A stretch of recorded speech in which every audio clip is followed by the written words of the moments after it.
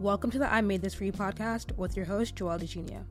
On today's episode, we have two-time NBA champion and DMV legend Quinn Cook. We talk all things Duke, playing at DeMatha and Oak Hill, his NBA journey, and his passion for basketball. It's a good story on determination and showing up, and I hope you enjoy.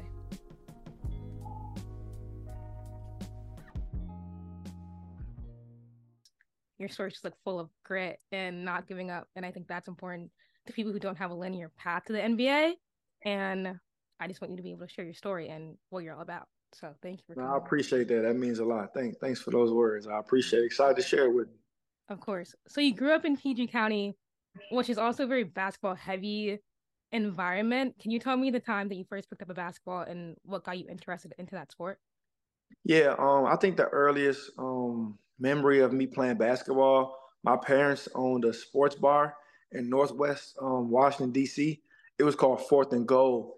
And I can just remember, being in a sports bar all day. But my dad put like a small basketball court, like a Fisher-Price court in the bar.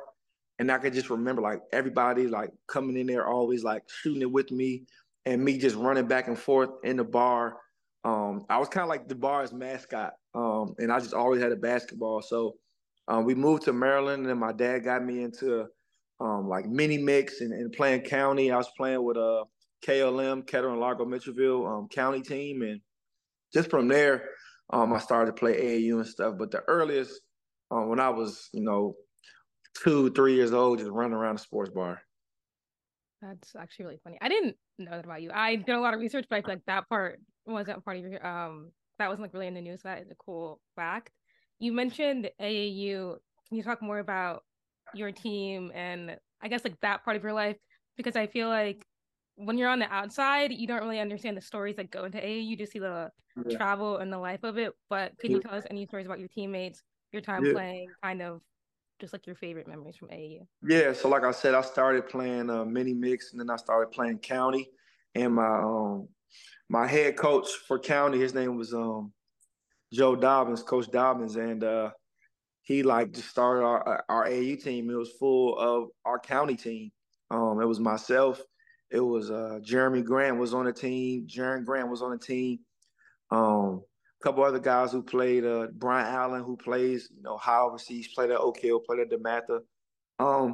And we started to play AAU. He formed an AAU team called the Mitchellville Trailblazers, obviously, because we were Kettering Largo Mitchellville. So we did that. Then I joined the PG Jaguars the next year. Then we changed our name to Main Event Cobras. We won a national championship at 10 years old. Met my best friends of my life on that team. And after that, I played with PG Bulls for a year. And then I played with DC Assault. I started DC Assault at 12. And I played DC Assault from 12 all the way to 17. So DC Assault was probably the team that I played, kind of got me, to that, next level of just, being a professional, knowing that I can, play high Division I basketball with their, pedigree. Just it was the biggest, team around here, when I was growing up. So it was really an honor just to play for DC Assault. And it was the best, time for me for basketball just because it was pure. It wasn't, the business that goes into college and the business that goes into being a professional. But, when you're playing high school basketball, you got to go to school. It's like if you get in trouble in school, you might not. Well, I know in my school, if you got in trouble, like you wouldn't play and stuff. But AAU, it was just like this pure hooping, pure basketball. So that was definitely kind of like the funnest time I've ever had playing, was just when I was playing AAU. I missed that the most. You mentioned DeMatha. If you're not from the DMV, I feel like DeMatha's kind of, you can correct me if I'm wrong, I feel like DeMatha was our version of Sierra Canyon, because DeMatha was like always on like ESPN. You guys had a lot of people coming in just to see you. Like you have to pay to get in the games, which I went to a school where you didn't have to pay because like our school's not that good at basketball. But DeMatha, I feel like everyone knew who was on DeMatha. Anytime you could name at least like 2 players on DeMatha that was going pro. Can you talk more about your time at DeMatha? Because you also played with Victor Oladipo and just what it was like playing under that pressure, I guess, because DeMatha wasn't just a regular school. It was like you were expected to go somewhere. Yeah, for sure. For sure. Definitely a powerhouse. You hit it right on the nose. Definitely a powerhouse in my time growing up. You know, we had probably the greatest high school coach ever, if not the greatest. And, you know, one of the most respected coaches ever in Morgan Wooten. May he rest in peace. I grew up going to his camp every year and knowing what he's done for, not just the area, but for the game of basketball. I mean, he was in the Hall of Fame while he was coaching. So, that's the pedigree that we grew up under, just legendary coaching, this legendary school at DeMatha. And obviously when Mike Jones, the next coach who took over after him, he started to recruit me in the 5th grade. Funny story. I think my mom was like carpooling to go pick up my sister. I think she was in middle school. And I was in the 5th grade. And, Coach Jones went to our middle school to go, my sister's middle school to go recruit. And my mom just sees him and just introduces herself like, hey, I'm Janet Cook, blah, blah, blah. I have a son who's like, pretty good, like, and he's like obsessed with DeMatha. And, Coach Jones probably gets parents coming up to him 10 times a day saying their son is really, really, really good. But that next year, my mom took me to, DeMatha camp, and I met Coach, and, I played really well, and, he started to recruit me after that. And we just had a bond that was like no other. So, I entertained some other schools, I entertained all the kind of WCAC schools, but, I knew where I wanted to go. And my dad really wanted me to go to DeMatha just because the pedigree, and a lot of people were telling me that I wouldn't play right away because we had so many guys at DeMatha already. It was guys coming in. We had the number 1 player in the class above me, Josh Shelby, coming. He was a point guard. They had so many guards there, but my dad was just like, man, look, you might not play your freshman year, you might not play your sophomore year, but every single day in practice, you're going to be playing against the best players in the country and in the area. So it's the only way you're going to get better. And we always embrace competition. So, I ran right to it. And I ended up starting my freshman year. But that was just our mindset. That was just me and my father's mindset, was just embracing the competition and not just looking at it like I might not play. But if I'm playing against the best players every day, who's older than me, faster than me, stronger than me, I can only get better. So that was my mindset, and it ended up working out. But, it was the greatest time for me just because, just to have that jersey on, every game we played in was everybody's biggest game of the year. It was a sellout every game, just to play on that stage, have people, coming at you every single game. It was games, it was no nights off. So I learned a lot, from my freshman and junior year. So it's something that I'm always thankful for, that Coach Jones, believed in me. Junior year, that was the last year you played with DeMatha, and then your senior year, you decided to go to Oak Hill, which is also like a powerhouse school. Kevin Durant played there.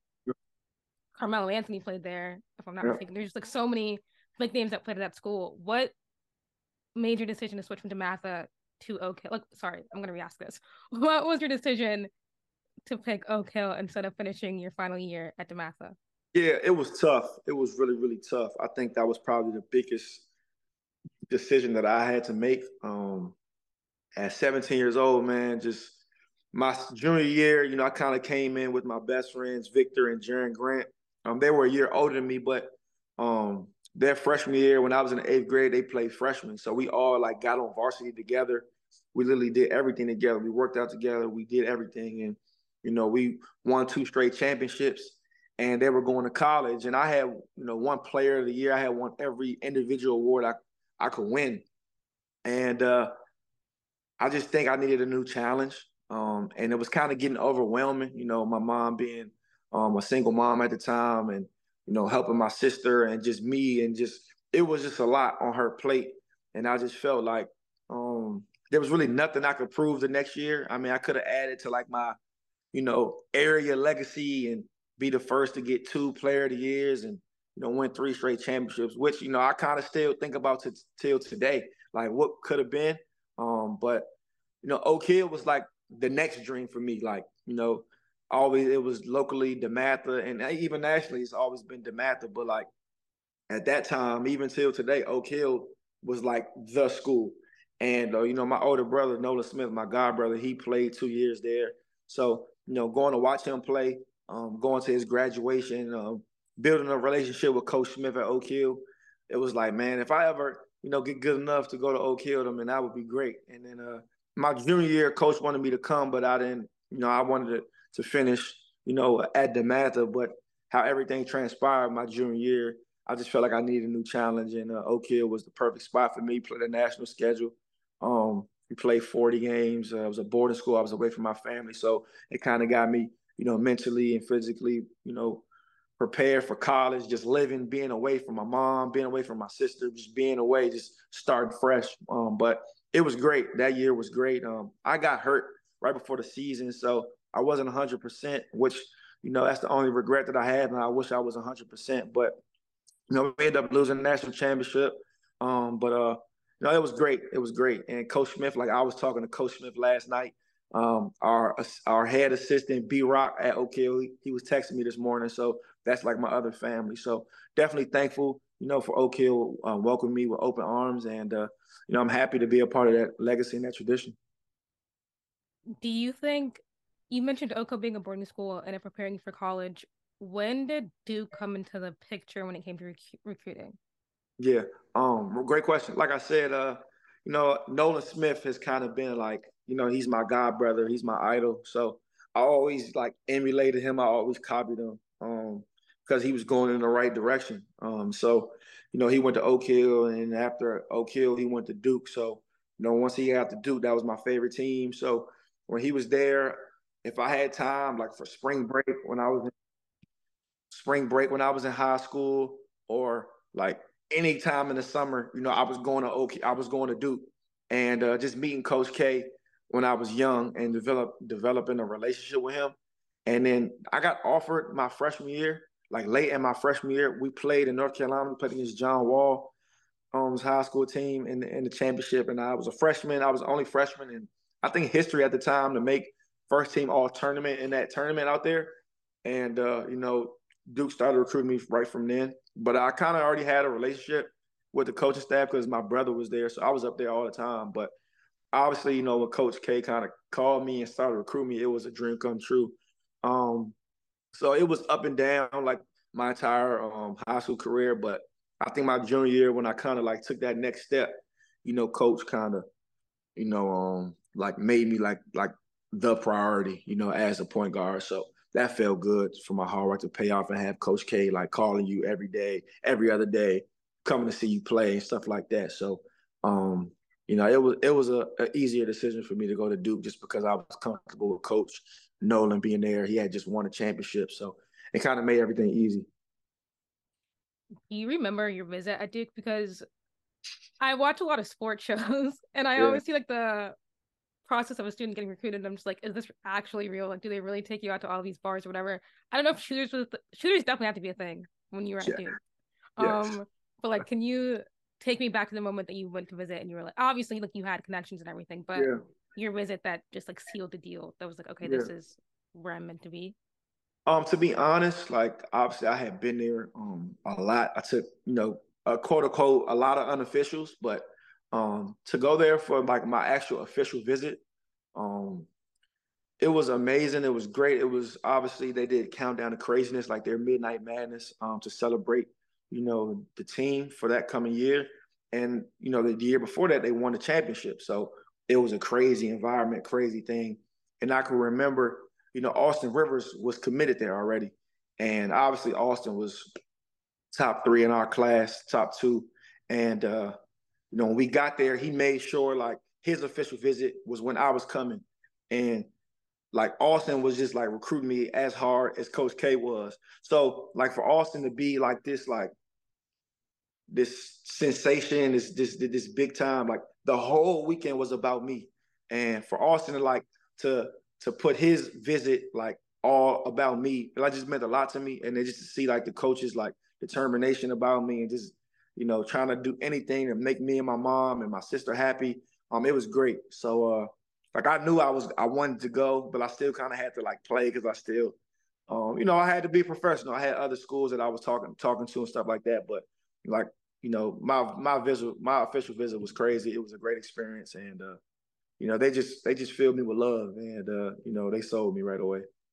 Of course. So you mentioned Duke, Austin Rivers. When you get to Duke, how easy was that transition from high school basketball going to college basketball?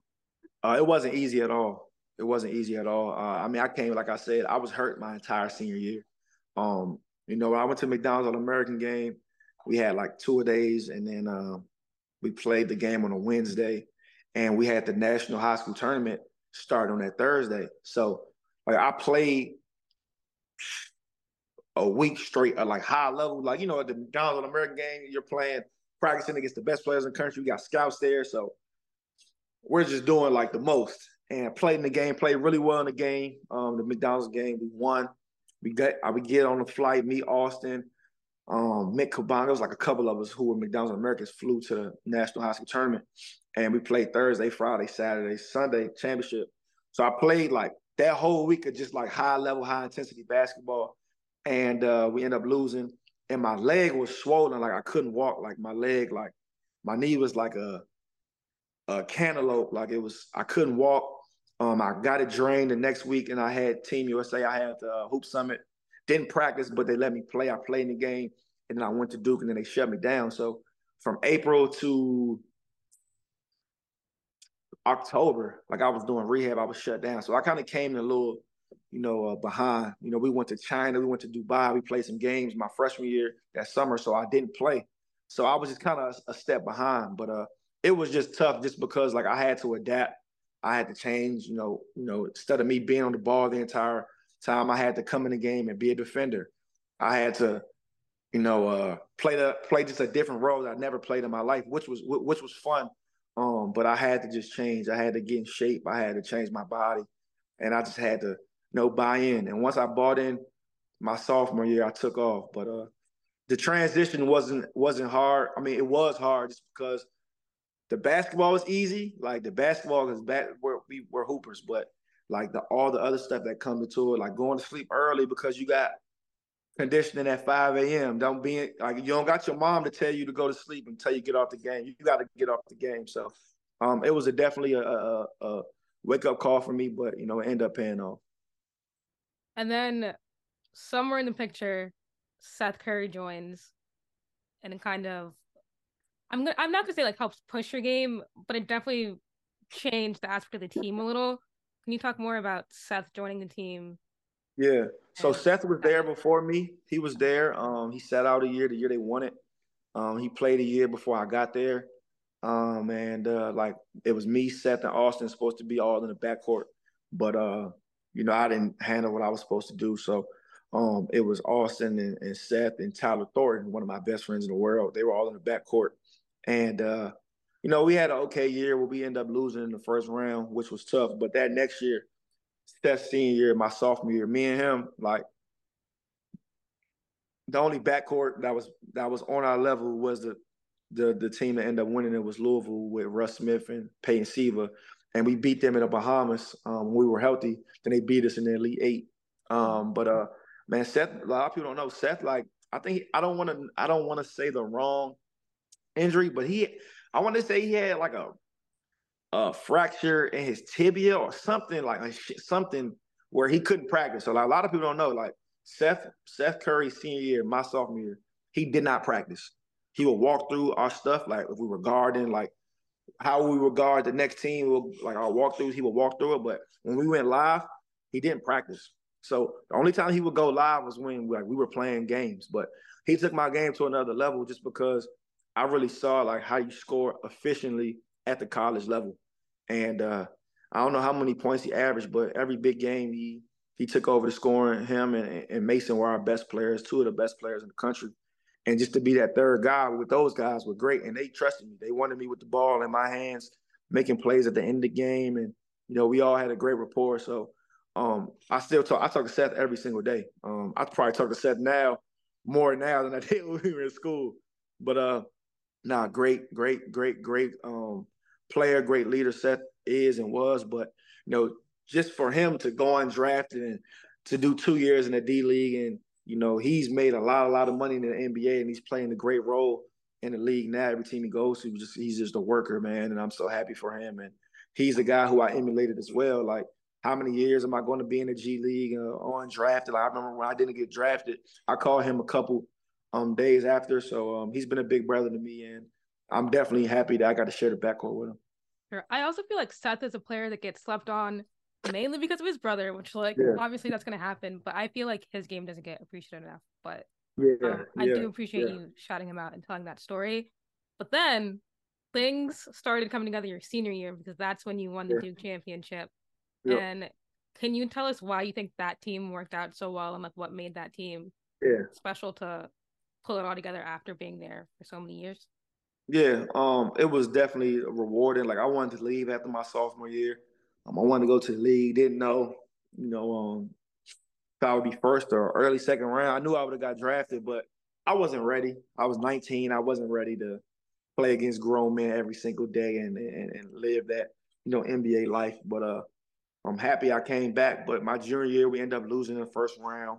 We had a talented team, Jabari Parker, Rodney Hood, on our team, but just couldn't figure it out that year. Lost in the first round, and we just came back hungry.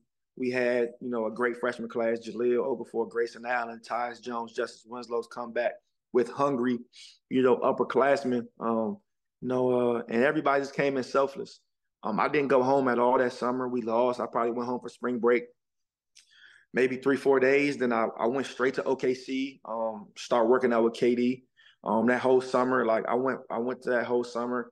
I stayed at Duke, and a couple weekends I flew to LA to work out with KD. I was after his MVP year, and that was it. I mean, I just wanted to show the freshmen, like, I wanted to lead by example, not just with my voice, but by example. Like, so every drill we did, I wanted to win. Every sprint, I wanted to win. Every one-on-one thing, every defensive competition, I wanted to win. I wanted to show them, but also like, just loving them and welcoming them and showing them the way. And those guys could have came in cocky. They were the best players in the country. We had just lost. They could have been. We here now, but they were just so selfless and so humble. And we had 8 players, and we got it done. And it ended up being Coach K's last, NCAA championship. But special group, and like me winning that championship and me not getting drafted. Like if it had to go another way, if it was me losing in the Final Four, losing the championship, losing in the Sweet 16, and me getting drafted versus me winning the championship at Duke and me not getting drafted, I'll choose me winning the championship, not get drafted every single day, just because the story that's behind it and how many people it's inspired. And I've made teams just for being on that team, just being a leader and catalyst on that team, and me and Coach have an unbreakable bond. And I'm so happy I stayed in school. I, from someone who was on the outside, there was years where I was a UNC fan, which like I probably shouldn't say this. But from your perspective, why do you think people hate Duke outside of you guys just like having this winning history? Like, what is it about Duke that makes people so mad? Because Yeah, I wasn't mad at watching yeah, Duke, but I just didn't get why people were so passionate about hating you guys the way yeah. that they did. I thought that was kind of ridiculous. But from a player's perspective, what did you think about all the hate that Duke got? I mean, I loved it. Like it was the same way how DeMatha was. Like, everybody hated DeMatha who like weren't a part of the DeMatha family. Everybody hated Oak Hill. Like, growing up in Maryland Terp country and Georgetown Hoya country. I mean, Duke is like like UNC was cool. Like UNC, like I never heard anybody say, "Oh man, I hate UNC. I hate Roy Williams. I hate blah blah blah." All my life, man, I hate Coach K. Man, I hate the Blue Devils. But as I'm young, I'm like, why you hating? Because you can't beat them. Like I was always that guy. Like. But then growing up, like everybody hated the Lakers. Everybody hated the Celtics. Everybody hated the Patriots. Everybody hated Tom Brady. Now I'm just like, Tom Brady keeps winning. He just won another one. He just wins another one.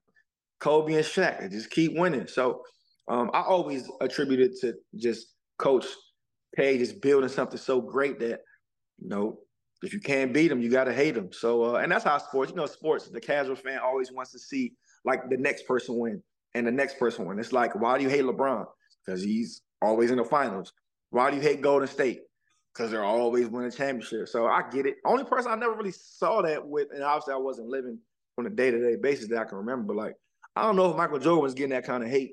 He probably was, but I never ever heard nobody was like, man, I hate Michael Jordan, blah blah blah. But growing up now, even like when I was growing up, even now, you still hear older people, man, I hate Larry Bird, man, he used to kill us or blah blah blah. So I always just felt like Duke was just so great, man. Just people just hate it, and I understand it. I get it.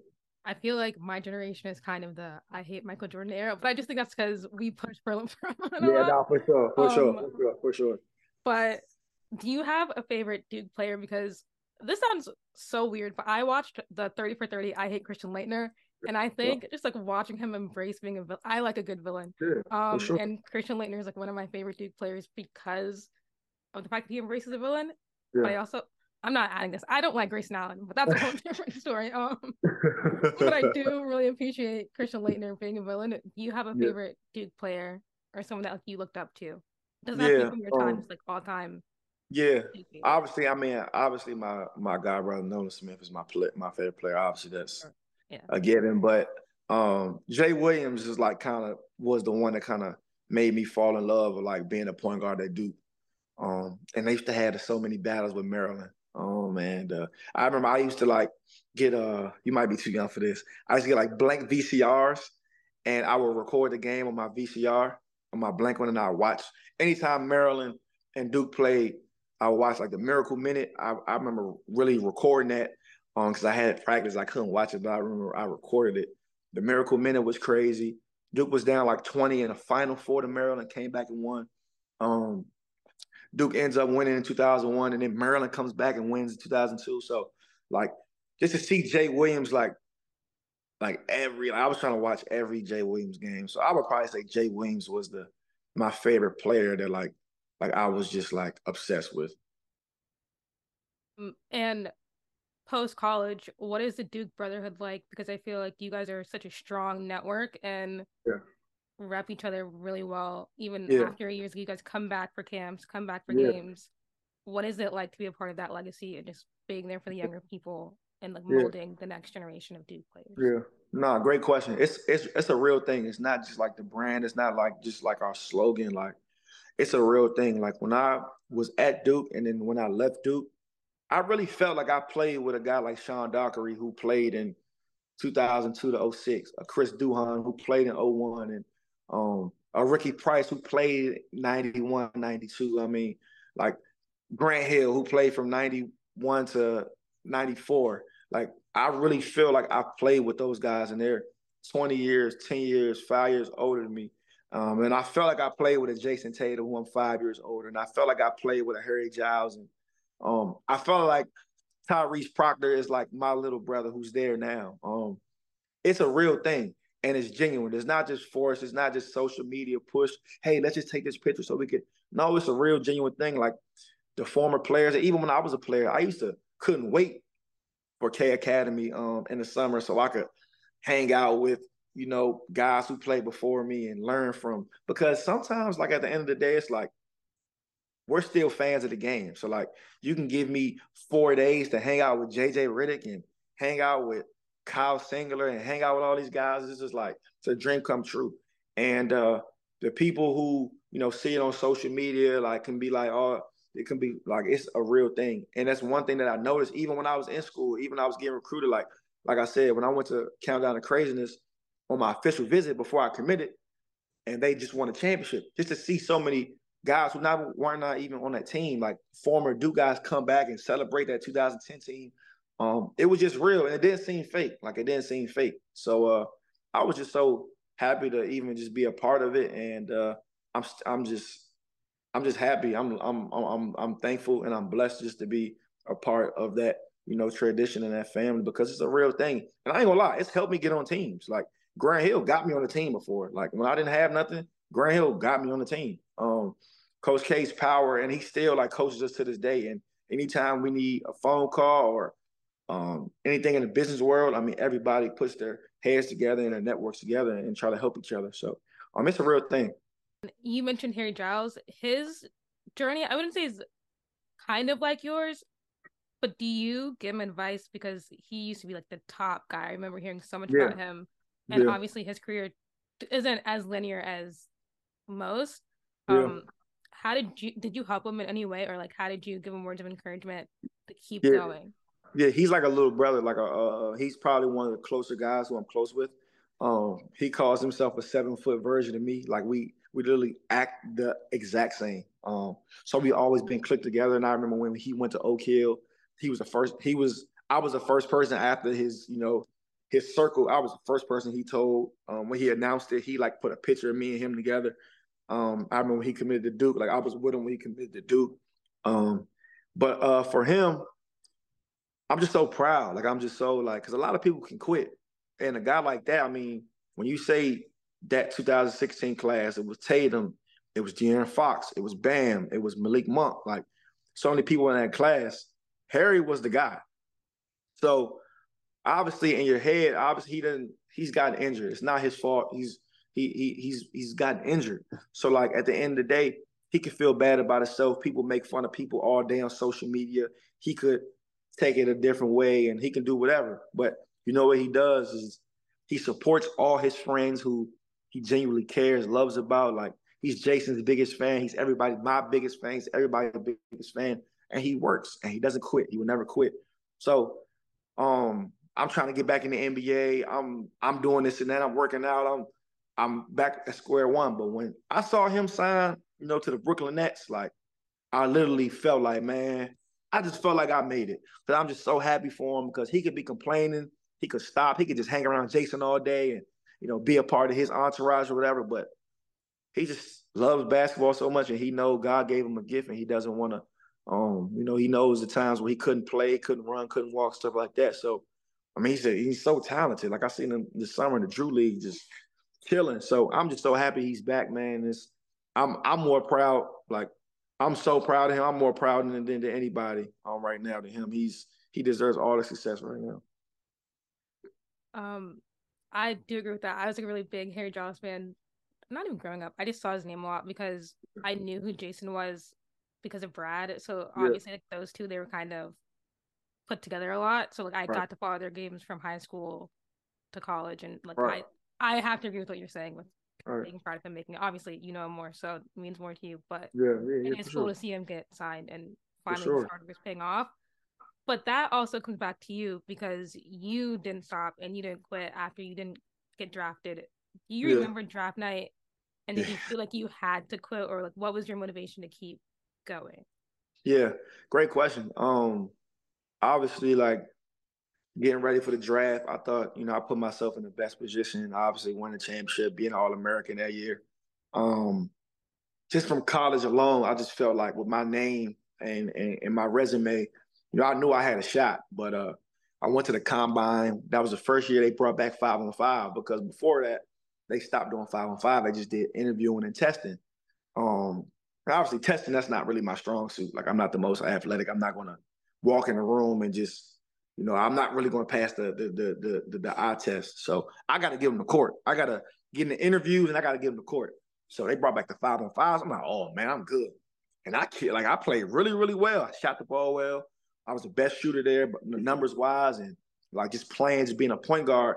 Because college was never really like I love Duke, but I never really got to really, really, really hoop like I used to in AAU high school. But NBA with the spacing and the pick and rolls, just that I have a NBA ready game. So it's pick and rolls and being a floor general and just being able to shoot and just changing the pace. I thought I did well. Workouts, all my workouts, I think I had 12 workouts. I did 2 with the Clippers and I did 2 with OKC. And draft night, man, like I told myself, like I didn't know where I would be, but like 2 weeks out before the draft, the initial, draft board came out, and I was like early second round. So, cause I was like late, they had me like at 50, 56, something had me on it. But the next one before the draft, it had me like 34. So I'm like, oh, okay, all right, it's good. It's all right. We trending in the right direction. So my mom was like, what do you want to do for the draft? I'm like, I don't know. We just had a couple people come over, whatever, whatever. So that morning of the draft, I was 26 going to Brooklyn. So I'm like, I might be first round. Hold on. So I was like, Mom, you can have some people come over, whatever. So she rented out like the theater in her building. She was living in an apartment at the time, and she rented theater. So I had like 30 people come over, and it was cool. But I end up my god sister Nolan Smith, his sister Sydney, she had an apartment in the same building. So I went to her room to kind of like just get away. So me and Nolan went upstairs and just pick by pick, not getting drafted. I'm like, man, I killed him in college. I killed him in this workout, just name by name. I just became like frustrated. I just was getting jealous. I'm like, man, I'm better than him. Like, you know what I'm saying? But I don't feel bad just because that I have been waiting for this my whole life. So that's just my natural reaction. Like, how he get drafted? So I remember my agent called me. He was like, I think it was like the 42nd pick or 40 something. He was like, OKC wants to draft you right here, but it's going to be a draft and stash. Basically, you'll get your name called, but they'll probably put you in the D League on that team. You can't go to training camp, can't do nothing. You're just going to play in the D League the whole year, and get the D League salary and all that. So I'm like, you think it's good? He was like, nah, I mean, if you want to try to make a team or you want to go to training camp, it's not good. But if you want to hear your name called and say you got drafted for the next 40 years, blah, blah, blah. And I was just like, I don't like it. Like, I don't want to do that. Like, I want to compete. And they was like, nah, we ain't gonna do it. So they end up drafting Dakari Johnson. And then the Suns gave me the same deal at like 46. And I was like, nah, I ain't trying to do that. Like, I'm trying to be on the NBA roster next year. So I passed up 42, 46, and I didn't get drafted. So my agent was just like, we don't want to get drafted from 47 to 60. And so I didn't get drafted, and everybody was like consoling me. I was crying. Like outside, I thanked everybody to come. I ran out in one of my homeboy's car. I cried. KD called me, and it was back to work. I got back to the gym that night, and I signed with OKC to go to Summer League, and the rest was history. Two questions. One, do you think pre-draft uh like ranks, do you think they do more harm than good? Because I feel like the mock drafts, it really gets in your head as a player. You're like, oh, I'm going here, and then when that doesn't happen, you kind of question your worth and like what went wrong. Yeah. And two, do you mind telling us a little bit about what that phone call was like with KD? Yeah. Great question. I don't know. I don't know if they do harm um or they help you. I think it's a good field. Like maybe see where you're at, or to see what. Obviously, like the draft is just somebody's opinion or a group of people's opinion. So I don't know. I don't know how I think the NBA personnel front offices do so much research and so much due diligence on investing millions of dollars in these 3 kids that they might draft, or 2, 4 kids with. So I don't know if they pay attention to it, but I think everybody kind of looks at them just to get a feel. It could help you. Just to, all right, cool, it could be motivating, or it could hurt you. Like, hey, if they got me going first round, maybe I don't gotta work out twice a day, or maybe, you know what I'm saying? So I just think it's the person. And Kate called me when I was in the car. I was crying in my brother's car. He was like, just, I feel for you. Head up. Like, anytime I ever been through anything in life, like Kay has always been there. And, a couple people was calling me, but, I had declined the first one because I didn't even see who it was. Then he called me again. And I seen it was Kay. So I answered, and he was like, man, I got you. You are, you good. You're gonna fall on your feet. You're an NBA player. Just give me confidence. And I mean, like OKC, like I worked out with him twice. They gave me the initial what's the name, and I know he was in their ear telling them about me and vouching for me, and literally like I signed with them just because my connection with him. I knew that they would do right by me because of him. Obviously, they'll do right by me because they're good people, but I know with their best player, backing me, I know I'll have a chance. So and the crazy thing is, obviously, like he was hurt. Obviously, we don't want, I didn't want him to be hurt, but he was there the entire time I was there for the summer league camp, and he came to. I don't know the last time he's been, to a summer league in Orlando at the time. He came to Orlando and to watch me play. He came to every game, so that was good. But he was just giving me some big brother advice: keep your head up, letting me cry, letting me, get it off my chest, but knowing that, just giving me that encouragement, like, bro, you built for this. It's a marathon, it's not a sprint. I remember him saying that it's a marathon, not a sprint. So, definitely just to have somebody like that call you, like the MVP of the league, call you when you feeling down was amazing. But he's always been like that my whole life. Um, can you tell us about the D League? Because the G League is obviously way different now. But back when you were playing, what was that like? What was the schedule like? What was Yeah. basically the living environment? Because I feel like the way that we see it now, it's completely different, and more Yeah. players decide to take that route, which I feel Yeah. like they wouldn't do if it was still the D League. So, like, what was your experience? And you were Um. like going off in the D League, like. Yeah. Yeah. Yeah. Yeah. Now it was great. I mean, it was great. It was definitely like a different world, but it was just a sacrifice. I can remember like I was broke. Like we didn't have NILs, we didn't have any of this. So I had no money. I was getting money from selling my Duke stuff, my Duke jerseys and stuff after I graduated. But like I ain't really had no money. So, I got offered some big deals to go overseas right away because obviously I came from Duke. I had a big name, but I wanted to play in the NBA. Like I just always like college was cool. Even playing in high school was cool, but like my memories, earliest memories is Michael Jordan, Kobe Bryant, LeBron, AI. Like my my wall was filled with just NBA players. No disrespect to college or anything, but I really wasn't like why I woke up every day to work out and be different. Like I always was obsessed with the NBA, just obsessed. Didn't miss a game, didn't miss anything. Collected cards. I had every jersey, just everything. So just me being in the NBA was just like the closest thing, and I felt like just my just my experience in summer league, just me like knowing like man, I could play. Like this dude, he just got drafted. I'm way better than him. Or this dude like played in the NBA 5 years. I'm way better than him. And then I went to training camp with Cleveland. Um, I was really really like I had a really really really good camp. But the guy who I was fighting, competing for the spot for, he played in the league like 4 years. He was older than me. He was stronger than me. He had a great camp. Like he had a great camp. So they end up picking him the last day, and I just felt I was right there. So when I made my decision, I was just like, man, I just want to stay, kind of in the NBA, synergy. I want to be right here. I want to be able to go to games. I want to be able to be seen by NBA personnel on a day-to-day basis. And I'm happy I made that decision. Now, granted, like playing at DeMatha, you're playing in front of sold out gyms every night. When you do something, it's gonna be in the Washington Post the next day. You go to Duke, when we lose, the crowd is storming the court. It's the first thing on Sports Center. When we got 30 TV games, like we're everybody's biggest game. Everybody's coming to watch you play, whatever, whatever.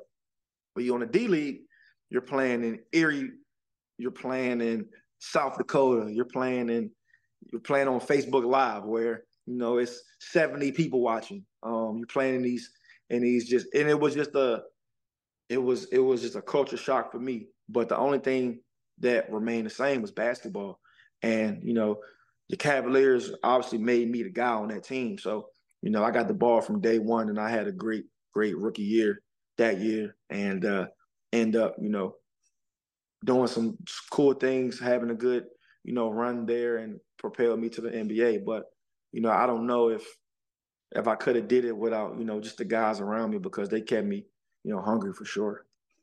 Bringing it back to Duke, your rookie year on Cleveland, didn't you stay with Kyrie? I feel like I read that somewhere. I Can you did. talk more about your bond with Kyrie and how he also like helped motivate you and kind of just a different side of Kyrie that the media doesn't get to see because I feel like he gets criticized a lot for his beliefs, but Yeah. clearly he pushes for his teammates. He supports Yeah. people that he cares about, and I just want you to be able to explain what Kyrie means to you in a way that we Yeah. don't get to see. Yeah. Yeah. Kyrie's a big brother to me, a brother to me. We had the same birthday. He's literally exactly a year older than me. We got really, really close my junior year, his senior year in high school. We used to be on Skype like every night, me, him, Kendall Marshall, Tobias Harris. We used to be on Skype every night, literally every single night, just being kids, being teenagers. And, when he went to Duke, um, you know, Duke kind of stepped back a little bit away from me. But I remember, I'll never forget Coach K. Um, he kind of saw Kyrie like on a day-to-day basis when he was playing Team USA. And, I'll never forget it. Coach K calls me. He's like, I know, we kind of, fell back a little bit from you, Quinn. Not to say we fell back, but, we just got Kyrie Irving. But this kid's not going to be here for longer than a year. So I have to get a big point guard in your class, blah, blah, blah. And like Kyrie was so good, Coach K had to recruit me even harder because he knew Kyrie wasn't going to be there. But Kyrie was another, big push for me to go to Duke. He was a big advocate for me. A lot of people don't even remember, his first year in the league, it was the lockout year. So they didn't start until, I want to say like around Christmas or whatever. So half of my first semester, Kyle was with us. He was at school. He was taking classes. He was working out every day, rehabbing his toe. And we were with each other every day, like being college kids. He was just in the NBA as well. So, just a big brother to me. He's always been somebody I could count on. He's always been somebody who gives me, just so much encouragement and love and advice and whatever. Just, when we get together, we talk about basketball. He's just, one of the best people ever. And then obviously when I got to Cleveland, I was staying in the hotel like the first 3 days, and he got to back to town from being in LA. So I man, just stay at the crib. He gave me his car. He literally woke me up every day because he was the first in the gym. Like him and LeBron was the first two in the gym. He was waking me up every day. So he'll drive, because he had to be there really, really early for rehab. I'll go like 10 minutes after him. I'll drive his car. And even when I got cut from the Cavs, I still stayed in his house instead of like, if we had like a couple practices in Canton, I would stay in the apartment they got in Canton, but I was going back and forth, to his house. And, he was coming to games, him and LeBron and JR, they was coming to watch me play. And it was just a bond that I really have, like, I'm really living with Kyrie Irving. Like, cause I'm still like always like, even at 30 years old, like even though these guys are my friends and my brothers and, my business partners and just family forever, I'm still like that basketball like fan and savant. Is like, this is really like LeBron. It's really like Kai. So and they know that, they understand. I think that's why they like, because I'm just real like genuine and pure. Like I just love hoop. So just to live with him, to see, he's like one of the most talented people you ever see. Like he can sing, he can like throw like a 95 miles per hour baseball. He literally can do anything like in his world. So just to see like a talent like that, it was fun to be around. And he's one of the best people ever. I was not aware that Kyrie can sing. Yeah. So that's kind of yeah. That's something I'm gonna like stick in my brain. Just being like, I wonder what songs Kyrie sings, and it's just being around the house. But you mentioned being a fan of the game. You've obviously gotten to play with some of the greats. You've been able to play with LeBron, Kyrie, KD, all of the guys on the Warriors. Can you tell us what you've learned from some of those guys? Obviously, we're going to talk about your journey with the Warriors and the Lakers, but being a fan of the game, just being around them, what are some of your favorite moments that you've got to experience being around these greats?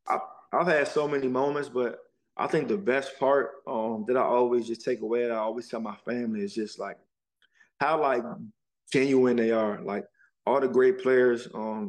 And I've been lucky to have relationships with all of them prior to probably just one part. Like Clay, I didn't have a relationship with Clay prior to being with the Warriors. We played against each other once, but like I didn't have a relationship. But anybody else, I had like a prior relationship, so which I was truly thankful for. Because a lot of young guys come in the league, they don't have that. So you try to find vets, you try to get approval from the stars or whatever. So that's kind of like one of the hardest parts, is going to a team as a young guy, and the whole franchise is around this one star, these two stars. So I was extremely lucky, because every team that I went to, I had prior relationships, and I was really tight with the stars. So first thing I would just say how genuine they are, just how good people they are. Like I never played with the star who wasn't a good person, who didn't treat people right, like didn't talk to the managers and the janitors and the ball boys and the trainers any type of way. Like all the people that I had was around was just good people first. Obviously, their love for the game, and they're just different.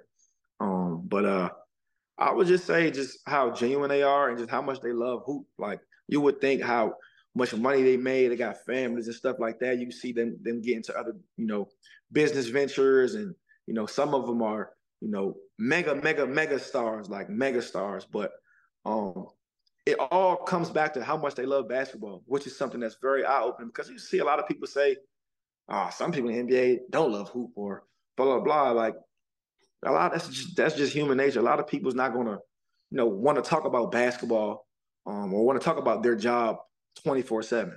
But some do. And all the stars that I've been around, literally, they're like all about basketball. So it made me feel good as just a basketball purist, as a basketball fan, that, the great players are basketball fanatics. So that's probably the biggest thing I always take away from all the guys that I play with. And do you remember what it was like getting that call up and kind of replacing Steph for the time being? Yeah. Yeah, interesting. Like, so, I got called up to Dallas on a 10-day, and I played really well for like my first ever NBA action, like real NBA action. I played well, but they were in a transition to where they already had, didn't matter like what it was, I was going to be cut regardless. So I did a 10-day there. I went back to Cleveland. I played one more D League game.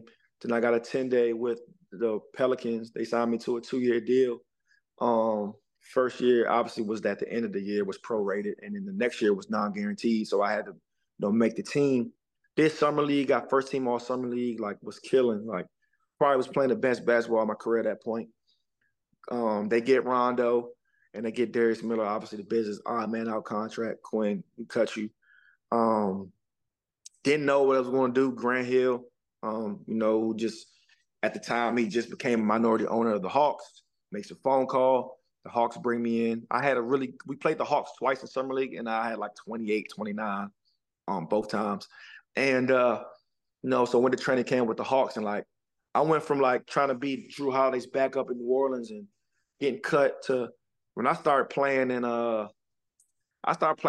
We playing pickup, and they just got rid of Dwight Howard. They just got rid of Millsap. They just got rid of Corver. They just got rid of like Jeff T. They got rid of all these guys. They were rebuilding. So I get there. We playing pickup like first 2 weeks. I'm like, I might be the third best player on this team. Like, you know what I'm saying? So I just went from like trying to make Pelicans to like playing pickup and stuff. I'm like, like I might be like one of the better players on this team, the Hawks. And man, camp came and I never played in preseason. Like the first game I played probably had like 14 points, and I never played again. Like I didn't play a second. So, and it's crazy, funny story. It's like I think if I would have made it to, I think training camp was over. Training camp was over like on a Saturday, and we played our last game on Thursday. I didn't play. And the whole time, my agent, like, you're good. Like, you're good. Once you make it to this day, they're saying you're killing the practice. But I'm telling them, like, yo, like, I haven't even been playing. Like you good. You're good. Trust me. So I'm like, yo, I've been living in a suitcase for the last 3 years. It's my third year. I've been living in a suitcase. I need somewhere to live at. Like, everybody's telling me I need to get an apartment. Like, I'm good. My agent's like, you're good. Like, I'm like, all right, now, look, I ain't made a lot of money, so I'm about to get this apartment. You sure I'm good? He's like, you straight. So I never forget it. So Friday comes, it was an off day, and my contract was guaranteed the next day. So I go in there, optional workout, we doing like 2-on-2s. I play, I'm doing what I do, whatever. And the vibe is good. And I had just moved into my apartment that Friday, and I'm moving everything. I'm getting movers. I'm getting mounters, like mount my TV. I'm getting everything. I had a couple friends help me. John Collins, who was a rookie, who was my teammate, he was helping me and stuff because he lived in my building. And literally, like, me and him sit down on the couch, and I put my phone down, I put my feet up, I put my favorite movie on, 5 Heartbeats. And literally, like, as soon as the movie like starts going, and I always keep my phone on silent, I just look down at my phone. It was my agent, and he was like, "Yeah, they were gonna wage you. They just made a trade for Richard Jefferson." I'm like, "Oh my gosh, bro! I just got an apartment. Like, bro, like you told me I was good." So, like I said, it was a Friday night. So that night, I just was like, "Man, I'm done." Like, I called Nolan Smith. I called him. I called KD. I'm like, "Yo, I'm probably gonna take this year off. Like, I'm gonna just chill because I wasn't trying to go overseas. I'm like, I'm gonna just take the year off. I'm a buck because I can't go back to the D League. I done did everything in the D League. Like, I just gonna take the year off." Like, Nola was like, "Man, you emotional. Just do me a favor. Have fun tonight. Call me in the morning." So, like, we went out, like me and my friends, we went out all night. We get back in my apartment like 7 a.m. We go to sleep. I probably wake up like 2.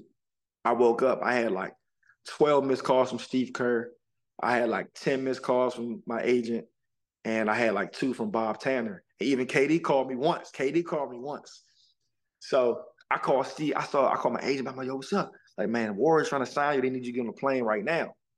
So I'm like, all right, cool. Call Steve. They get it done. But I went from, mentally like wanting to quit, but my brothers wouldn't. That's the only time where I had in my head like, man, I want to quit like this. But my brothers wouldn't let me. And then, like, funny story is like the Hawks were the last team in the league that year. No disrespect to the organization, the coaching staff, the players, those are my guys, but they were the worst team in the league that year. So I got cut by the worst team, and literally I got signed by the defending champs in an hour. I mean, in some hours. So like, it was just a reminder, like, man, look, this is what happens when you stay down. Like, that's what happens when you kind of question God. Like, this is what happens when He gonna show you. Like, God always gonna show you, like, I'm in control. Like, don't ever worry, I'm in control. So, and I was ready for it. And Steph went down a couple of times. I was ready, and the rest was history. So you play with the Warriors, you get your first ring. Do you remember like what you felt in that moment? Like, obviously, I will never know what it's like to be an NBA champion, but for you to have all this like trials and tribulations in your journey, what was it like being like I've made it? Yeah. It was the best feeling ever. It was the best feeling ever. It was literally the best. It was just like all the late nights, all the early mornings, all the being cut, all the being doubted, all the naysayers, all the trolls on social media, all the whatever, all the stuff I had been through. It was worth it for that moment. And to win it in Cleveland, like my dad was from Cleveland. Um, Cleveland's where I started my first NBA journey. I think my best series that playoffs was against New Orleans, who cut me that last year. And I ain't gonna say his name, but the GM at the time, I had some resentment for him. And then, after we beat them in Game 5, he came up to me and was like, I made a mistake, man. You're an NBA player, man. You're a reason why y'all gonna win a championship. That was like the best feeling. And then times too, when we end up actually winning it and coming home and being like quote unquote the man, and for like that summer, it was great. It was great. And it was no feeling, but it makes like the whole journey better. Like, and it just makes you go harder for more. Like that feeling. I remember JR when we were shaking hands. Obviously, we beat the Cavs. We were shaking hands after. He was like, "Man, it's gonna be the best summer of your life. Just mentally, you're just gonna be in a different space." And I always, like, when I was going through that whole summer, I would always go back to when Switch told me that, and just like everything that I had worked for. So like if I saw like a negative comment on Twitter, like, or whatever, I just laughed at it, because I might have react. I never would react like actually replying, but I might read something or read it twice, or I might block somebody. But that summer it was just like, okay, all right, cool, more motivation. So literally the best feeling ever, literally. Because you were also an integral part of that playoff run. Like you Yep. were a part of the starting lineup too, which I feel like a lot of people discredit you as well. This whole podcast is me just like upping people that I feel like Thank you so don't much. get their That chance means a to. lot. Thank you. So Thank like you. if I'm repeating a lot of things for listeners, it's because I just need these people to get their flowers real quick. Um, you talked about the summer. Did you celebrate at Rose Bar? I feel like I want to know like what is a summer after being a championship like in Oh, DC? yeah, I ain't gonna lie. So I came home. I had a championship party at St. Eve's on Saturday, and I had a championship party at Rose Bar on Sunday, and it was so fun. I had all my friends come out, like it was crazy. Uh, Stephon Diggs pulled up, Shy Glizzy pulled up, all the depot, like all like the stars of stars, like in our city, like came out to support me. Um, Nah, it was great. It was fun. It was fun. I I had a should fun have time. I should have known that Tony would have been the first to You make know, that call. you, you I know he should would have have did it. known for Oh, sure. Of it was only right. I couldn't do it. I couldn't. The first one I had to do it to him. I had to do it with my boy. course. So then you go to the Lakers, which hold on. You go to the Lakers, which your dad was a fan of, and this is Yeah, where I want to talk about your dad a little bit because you yeah, lost your dad when you were yep, young. And what did it mean getting signed to the Lakers? Did you yeah. automatically think about that relationship, or like what was your thought process? Okay. Yeah. So my dad, like I said, he was from Cleveland, but the Lakers was his team growing up. He played Q too. That's why my name is Quinn, obviously. So the purple and gold was in my blood. So I remember like I was the biggest Michael Jordan fan, but my dad always loved the Lakers, and then obviously Kobe came. I was just obsessed with the Lakers. So it was Lakers everything for me and my dad, and literally like we would watch the games together.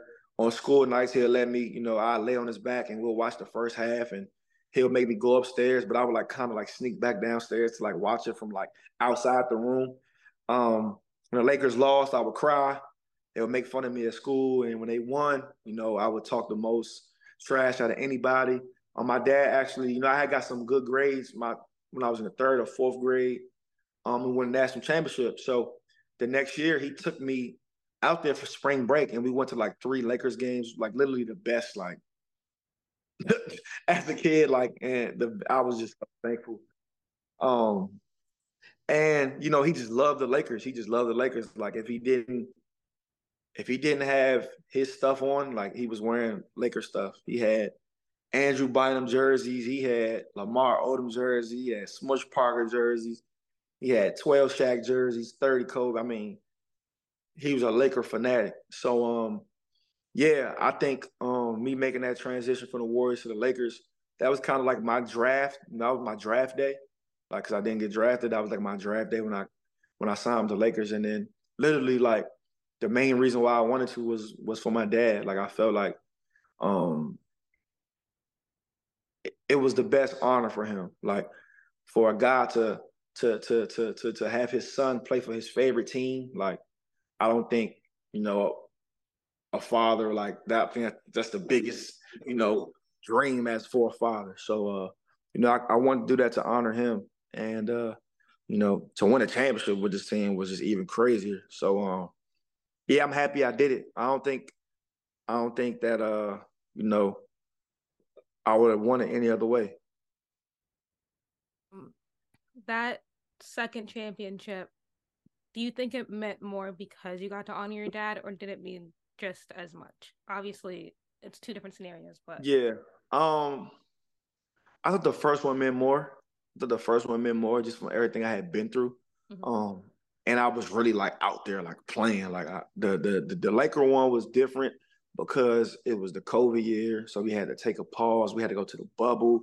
But I appreciate the Laker one more from a human standpoint because we all had to sacrifice. All of 2020 was great. Kobe passing away. And we had to like directly deal with that, like all of everybody in the world. I never saw a death that affected the entire world like Kobe in my lifetime. So we all dealt with it, but just being on that team, like you're on a team with Rob Pelinka, who's our GM, who was his agent and best friend, or Rob Lara, who was his security and right hand man, with Judy Seto, who was his trainer and go-to person for the last 20 years. Jason Kidd was his point. I mean, it was just so like LeBron was his rival slash little brother slash heir apparent. So it was just like direct, like, so that was really, really tough on all of us. Then to go through COVID, obviously everybody um in the world had to go through that, and being away from the team for 3 months and then going to the bubble for 3 months. Like I'm closer. I've never been on a team as close as that team. And it started with Brown and AD, and we had a great group, and the bubble was so fun, and to win the championship was great. But it just wasn't outside. Like it wasn't like we ain't had no parade, no fans. I thought the Laker Nation, the best fans ever. They deserve to celebrate that championship with us. Like we ain't get no parade. They couldn't run on the court. We couldn't. Like we were in the bubble. So. But I appreciate that one more just because with the lineage, but obviously the Warrior one just means more to me just because like I was really out there. Like I was really out there from the D League and really on 10-day contracts to, you know, starting for the Warriors and playing and hitting shots in the finals and stuff. So that Warriors one was special. And the Lakers one like meant more to like my family and to everyone around because they know the history about my dad. So I'm happy we got it done on both ends for sure. You mentioned the bubble. I've only been able to ask one person about the bubble, which is like your teammate. I got to talk to KCP about it a little. Yep. But what was the bubble like for you? Because I feel like the stories you hear, it's either like a hit or a miss. Yeah. But I'm always just like so curious about the experience Yeah. because no one can really understand it unless you're in it. Yeah.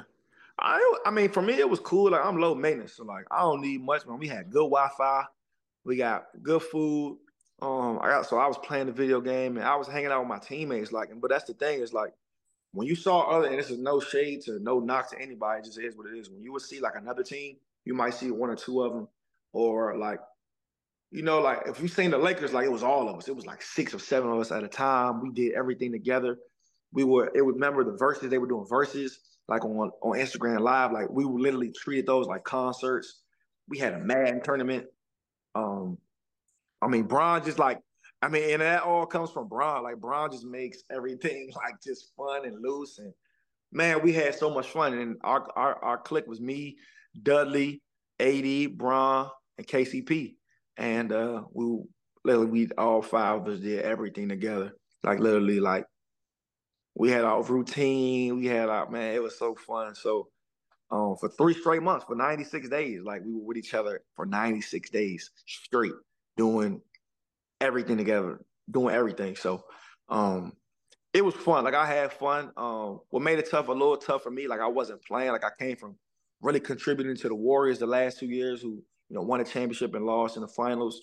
To not like I didn't play, like I didn't get any playoff. I was never in the rotation during the playoffs, which was frustrating as a competitor. But obviously, we were winning. I was sitting behind LeBron and Rondo, 2 Hall of Fame point guards. So I was still learning, but just still a little frustrated just being a competitor not playing. But it was all worth it. At the end, we won, and they appreciated me because they would ask me so many questions because I've won. I understood the game, so I was helping a lot. I was with Bron, I'm in Rondo late at night watching film, putting my input, and they respecting my feedback and stuff. So I definitely I contributed in a different way. But we're competitive. We're gonna be on that court. You want to be shooting. You want to be scoring. We're playing defense. So, but the bubble was great. The bubble was great. I'm happy the NBA came up with a plan to get it done. And like I said, I can always say I won a championship with my childhood team, the Lakers. So I'm definitely thankful for that. I do have one question that I am curious. You mentioned watching the verses. Do you have a favorite verses that you remember watching or just like seeing on Instagram? My favorite verses, obviously, selfishly, was Gucci and Jeezy, just because the rivalry, and that's like I grew up on Gucci and Jeezy. Like me and my friends, like ain't talked to each other for a while because we would have heated arguments on Gucci and Jeezy. Like you had to pick a side, with Gucci and Jeezy. And I grew up being in PG. We grew up in the go-go scene, so like go-go was a big thing, and Gucci and Jeezy was like two of the biggest go-go artists. Is like when I say that, it's like anytime Gucci and Jeezy dropped a new song or a new project, the go-go bands were taking it. Like Gucci and Jeezy were the two of the biggest. So like even like my best friend today, his name's Twitty. He's like the biggest Gucci fan ever. If you say anything about Gucci, he's like upset. So that was just because I knew the rivalry, and for them to get on stage and mend it and perform so icy together at the end was great. That was fun. I think the biggest one that I ain't watched that in the bubble though. I think the biggest one I think it was DMX versus, Snoop Dogg? well, it was Snoop. Was it Snoop? I think it was Snoop Dogg. Yeah, it was that one, and then Rick Ross was like, I think he battled 2 Chainz. Those were like the two big ones. Yeah, so I remember that. Like we really treated that like a real concert. That was crazy. See, the Gucci one made me nervous because I think he did Truth, and I was like, Yeah, yeah. this is a He, little. he I definitely don't think did I can Truth. watch this. He definitely Um, did Truth. I'm kind of jealous that you grew up in the go-go era because I feel like I'm 24, so when Yeah. go-go got to me, things were kind of dying out, and the only popular go-go song that I kind of remember now is "Hello," and I'm just jealous that you got to experience that. But okay, so you are an executive producer. You did 2 films. One, it was Basketball County, talking about PG. Can you Yeah. talk about your involvement in that and how you kind Yeah. of got a start in that?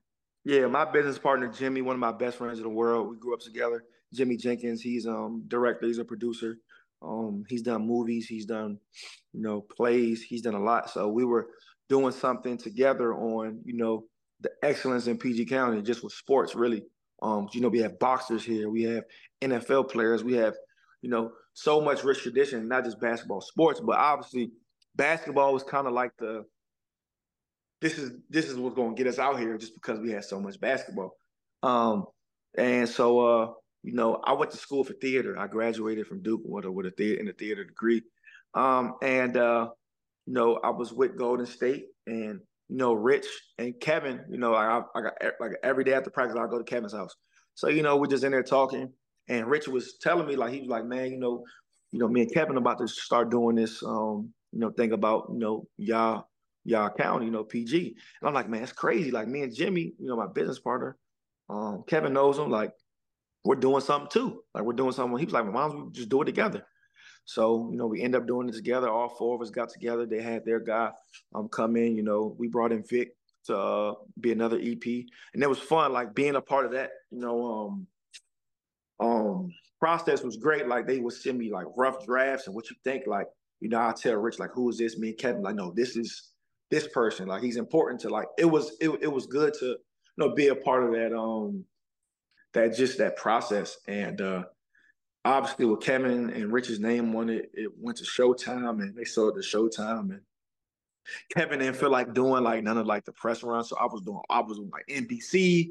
I was on all the small. I was like, man, Kevin don't want to do it because we was in quarantine. Like, I'm like, man, I don't got no haircut, but I'll do anything y'all want. So I remember like leading up to it, like I had 5 days, like I had 5 straight days, like I had like 20 things a day, but we wasn't doing nothing else, so that was fun. And it was something to just give homage to the people who did it before us, who laid down the foundations. For us as a community, like our community's small, but to have that spotlight for that one time, and it's still on there. You go to Showtime, you can go watch it right now. So like, just to say, our county has a documentary and my name's on it is just like a dream come true. And for Kevin and Rich to make us feel a part of that, well, to not make us, to actually put us, part of it was great. And then, me and Jimmy have a lot of stuff going. Like my best friend from college, Jack Davis, he's a famous, producer and director. His father's actually the famous producer, John Davis. So, he comes from, a rich tradition of, in film, and, he's works hard, and he's doing his own thing, and he's made his name a household name. So, he's another partner of mine. We have some stuff we're working on. Obviously, me and Jimmy just announced we're coming out with Comeback Kids, a story about, a middle school team. It's going to be a great story. Obviously, I'm highlighting the film as well because I, became their mentor and their big brother. So definitely was great to be a part of that process. And I told Jimmy, like, I want to be a part of the entire process. So, voiceovers to scripting to, different scenes. And, it was great. So, just trying to give back to the community, try to put out some great content, highlight not just the positive. Every story doesn't have to be about, somebody dying or, coming from, poverty. PG County, it's the richest Black county in America. I think that should be highlighted. Obviously we have some rough parts, but everybody has some rough parts. But, I think sometimes, content is based towards the negative instead of the positive. So we're kind of just trying to base, our content to more positive things. My last question is, what do you want your legacy to be? What do you want to be remembered for? And like, what do you want your fans to know? That's a great question. I think how you, intro, me, just my story, just being like, full of grit and adversity and just never quitting. Like, a lot of people show like, my story to like teams and kids. And, I have moms just coming to me like, you're a good basketball player, you're a great person, but, you're a great role model for my son because you didn't quit. And still, like, I feel like it's harder for me now to find motivation. Like back then, like I didn't have nothing. I didn't have a championship that I could, put on my resume. I didn't have any money. So it's easy for me to get up and sacrifice. But now with all that stuff and, I got some money now. So it's kind of like, what's your motivation? But like, I challenge myself every day. Like I'm back at square one. I'm still trying to get back in the NBA. So all the stuff that I tell kids in camps and I tell Everybody, I'm living it because I'm trying to get back. So I just think the fact that I never quit, like I've been through so much adversity in my life, but I always try to find a way, and it's tough. Like there's days like I complain, why me, why this and that, but I have a circle around me that doesn't let me do that. They let me get it off for a little second, and then they bring me back down. But the work is always going to be the work. I always take pride in working. And this time in my life, like I think it's a lesson. I've picked up other things in business. I picked up some stuff. So when I retire, I'll be 10 steps ahead of what I would have been. So definitely just using this time to really like take a next step in my career in life, but also knowing like I still can play at a high level. But to answer your question, I just want to be remembered as a great person, genuine, who helped the community, who was able for the community to touch and really see and really be a pillar in the community, and just a winner. Like I just wanted to win, and really just be a good person. I don't know, just high character guy. That's really it. Well, I think the way that you've shown me grace, like I said, off camera, like we've been trying to do this interview for 3 months. Yeah, and And we I never, apologize. I'm so sorry. no, it's also on me. I kind of just like went away for a month, so that's really on me. But I do appreciate you showing up and telling your story because it is something that I think a lot of people need to hear and just like not quitting. It's a lot of determination and grit and hard work. And I just appreciate you for sharing your Thank you. journey. Thank you. This was so fun. You're really, really good. Thank And you. anytime you want me to come back on, please let me know. Listen, I have this recorded. I'm trying to come back and be Please like, let hey, me like I know. need you on the show. Well, thank you Whenever. so much. I promise you, whenever. This was so fun. Thank you so much. This was Thank great. you.